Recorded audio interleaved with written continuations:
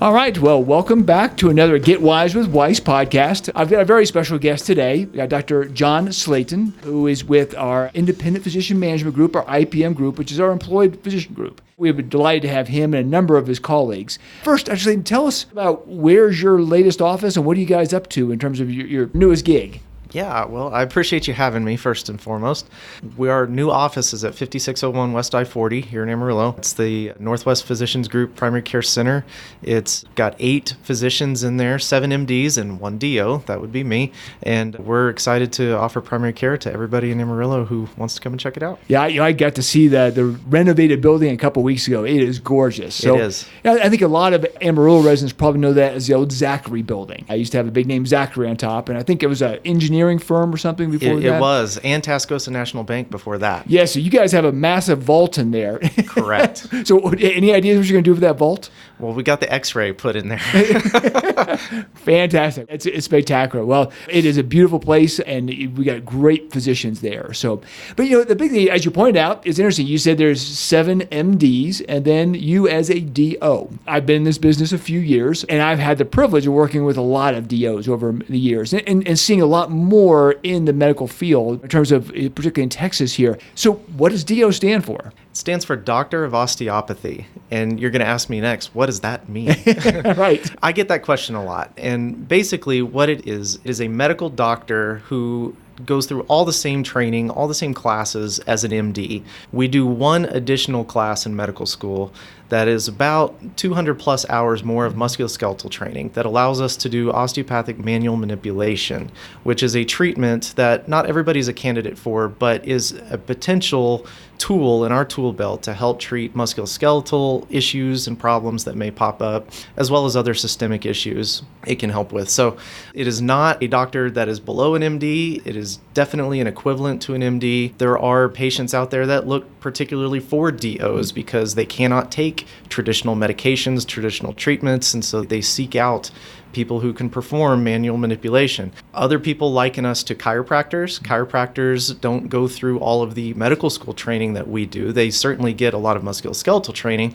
We kind of take the chiropractic training, blend it in with the medical school training, and boom, you got a DO. Absolutely. I've had the benefit of having my wife, Joanna Wilson, as a DO. And so through her, I've learned a lot about the background of that. It's in essence, it's a philosophy of medicine, if you will. I mean, we talk about MDs practicing allopathic medicine. Correct. And then DOs practicing osteopathic medicine. And this idea of really, you look back at the history of medicine, there's been all these philosophies. Years ago, they thought that pathology or sickness was due to bad humors in the body, and that we would bleed someone to get those bad humors out. Thankfully, those days are gone. But like I say, it's a different philosophy as to what makes us well or keeps us well.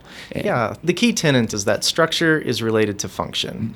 And so that is hammered home in osteopathic medical school, is that main philosophy is structure is related to function. So when you have a certain pathology going on in the body, what we try to focus on is there not only the disease pathology itself, but what structurally needs to be fixed or manipulated in order to help the body function correctly. So in addition to taking medication or in addition to taking antibiotics, through our physical exam, we can see, is there anything structurally that needs to be fixed in order to allow the body to function better? Absolutely. Absolutely. And as you pointed out, I think anyone that's had, let's say, a painful leg, is that if you start to favor that leg, all of a sudden your back starts to hurt. That's or correct. your other leg starts to hurt. And as you point out, the body is designed a particular way, and it's that balance of that structure that's so important to the function of the entire body. And that when one area gets kind of, lack of a term, out of whack, then it throws everything else off too. It sure can. It sure can.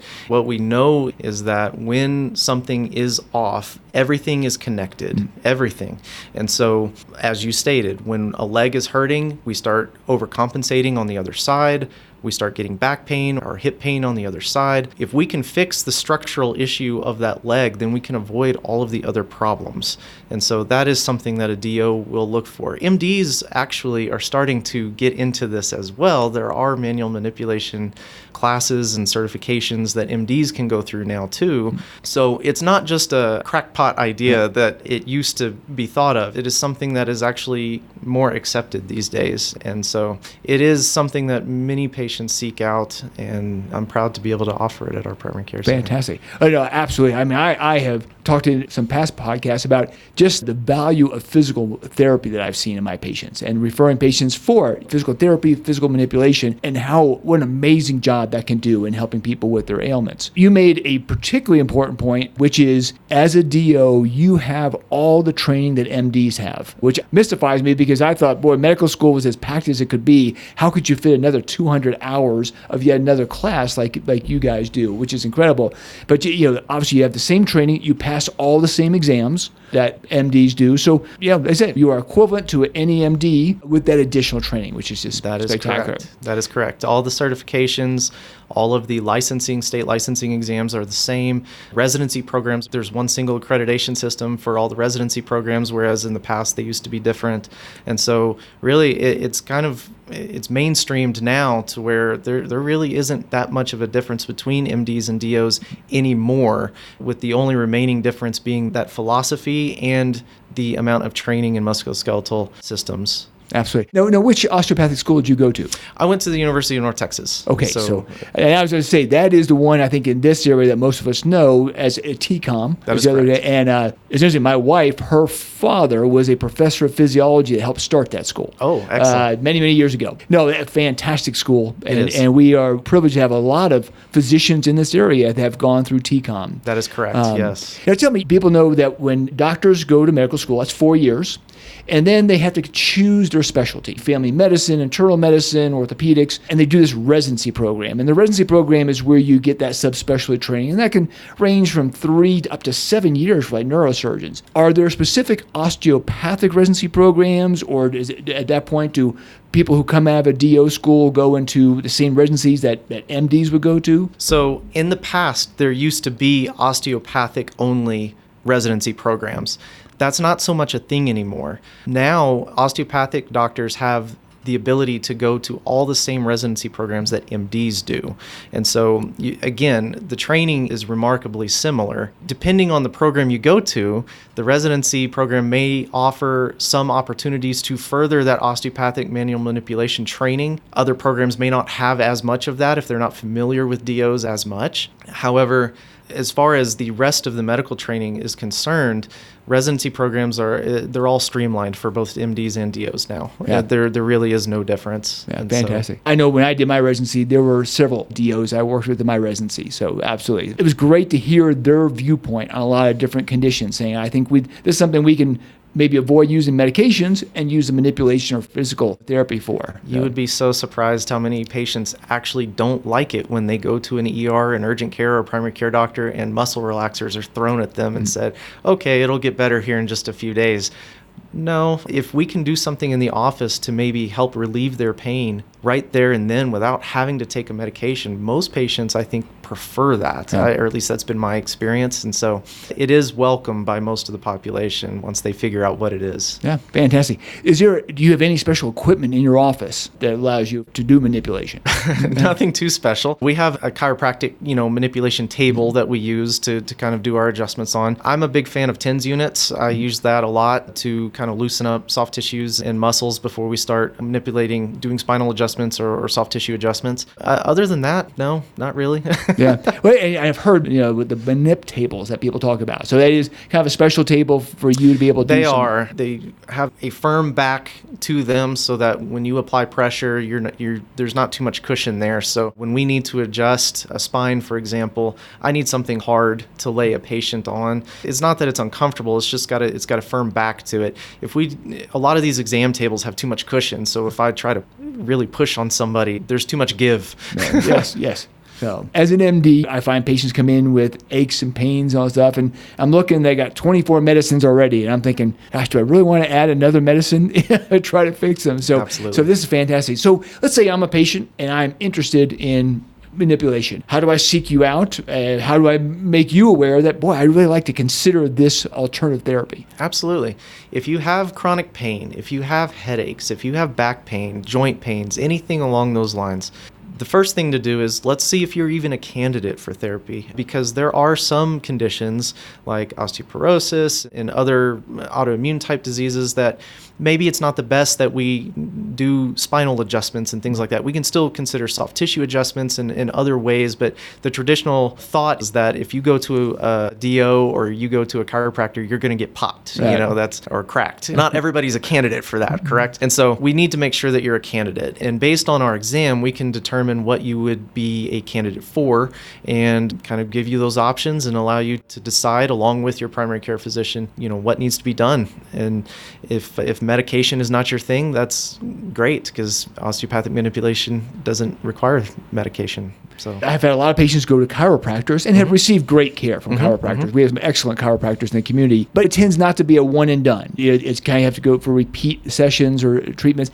Is that the same with what you do? Is it a series of where you have to have people come back and maybe redo what you did? Or it can be. It depends on what we're treating. It depends. If it's an acute injury, it's possible that it could be a one and done type of therapy. If it's more of a chronic issue, then it is possible that we need repeat treatments. It just kind of depends on the individual and what they have going on. But I can tell you, I've had multiple people come in with just splitting headaches or just really debilitating back pain, and we've been able to get things calmed down in one visit to a point where they can function better.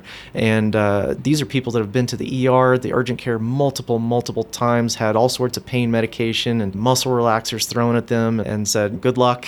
And we've been able to kind of calm it down and get them back to work, which is what most people are worried about, or functioning better to a point where they don't need to rely on medications anymore. And I've had several people come in and have that type of success, and it's been really gratifying to see. Fantastic. I tell you, I think all of us that have worked in the primary care field understand back pain is so common, and people come in and that's usually one of their top two complaints. It's miserable. I mean, people are really debilitating, and clearly we were not meant to stand upright. At some point, our ancestors made a big mistake there. But how about now, sometimes we have doctors listening to this. If I'm a primary care physician, can I refer to you as another primary care physician, but with this added skill set to take care of a patient of mine and then have them come back to see me? Absolutely you can. In fact, most of my partners will refer to me, and that's all I will do. I'm not trying to take the place of your primary care provider. If you come to me from a referral standpoint from your other primary care provider, I will treat your back pain or muscle spasms or whatever it is they referred for, and then I will send you back to your primary care provider for all of your other chronic care and preventative care needs. I'm not trying to step on any toes or take over, but I am happy to see any patient that comes from another primary care provider for that purpose. Fantastic. Now, I can think of almost half dozen at least other DOs immediately in this community, from cardiologists to other primary care docs. So it's a great collaborative relationship between the MDs and DOs. And I really appreciate you coming and help us clarify what does that mean, because people just don't quite understand what a DO does or what that background is. And until you have it done, a lot of people won't know. I can sit here and explain it until I'm blue in the face, but if you have ever been treated with osteopathic manual manipulation, you won't ever forget it. And I have a lot of patients that come back just because I was able to do that for them, and it's a different level of physical exam. In the exam room, a physician will examine a patient and spend a minimal to moderate amount of time doing the exam. DOs, in my experience, especially with musculoskeletal complaints, take a little bit more time. And it's in our training. That's what they hammer home in osteopathic medical school. And that's not to say our MD counterparts don't do a good job with physical exams. Of course they do. But in order to do this manipulative therapy, we have to pay attention to certain things that I don't think MDs get all that well trained in. Tissue texture changes, inflammation along the paraspinal musculature, how we manipulate that, how we move that, how that affects overall function is just something that we don't talk about in the allopathic world. Right. And so it's a different level of physical exam, and patients have remarked to me how much time I will spend examining their back, examining each vertebrae, making note of what I'm finding and exactly how I'm going to fix it. And again, very gratifying to see that no physician has ever examined me that way. Well, that's Absolutely. Great. I can tell you, from my MD training, our training was sparse on that kind of stuff compared to what the skill set you have. So absolutely. And I also know too that not all DOs sustain that particular training. So that's the other thing that I think listeners I know is if someone has a DO behind their name, they're a physician, but they may not still have maintained the manipulation skills like you have. So for people to ask beforehand. Absolutely. It's one tool in our tool belt. And so if they have a DO behind their name, absolutely they went through that training in medical school. But depending on the residency they went through, what specialty they are, and even in primary care, not all DOs choose to carry on this type of therapy. Sometimes they maybe did it in residency a little bit, and then once they get out into private practice, they decide, this is not for me anymore. And so absolutely, it is important to ask, do you offer this type of therapy? Not all DOs do. Yeah, fantastic. Well, that's great. We're coming at the end of time here, but thank you so much. Anything else you would like to tell us about in terms of maybe I've missed in terms of the experience of being an osteopathic physician? I think being an osteopathic physician, again, is just something that it's given me a lot of joy to be able to see people get better without medication in a lot of instances. It doesn't always work. It's not foolproof, but it is something that we can offer that is different, that is an alternative to traditional medical therapies. If you would like to come check it out, come see us at our new primary care center, and I'd be happy to see you and see what we can do. Fantastic. Well, Dr. Slayton, thank you so much for your time. And please, for listeners, you have to check out this facility up on I-40 It is awesome. there. It is gorgeous, absolutely gorgeous. And we got many great providers there, and obviously including Dr. Slayton. So, well, thank you so much for your time, and we will see you next time on Getting Wise with Weiss. Thank you for having me. Thank you.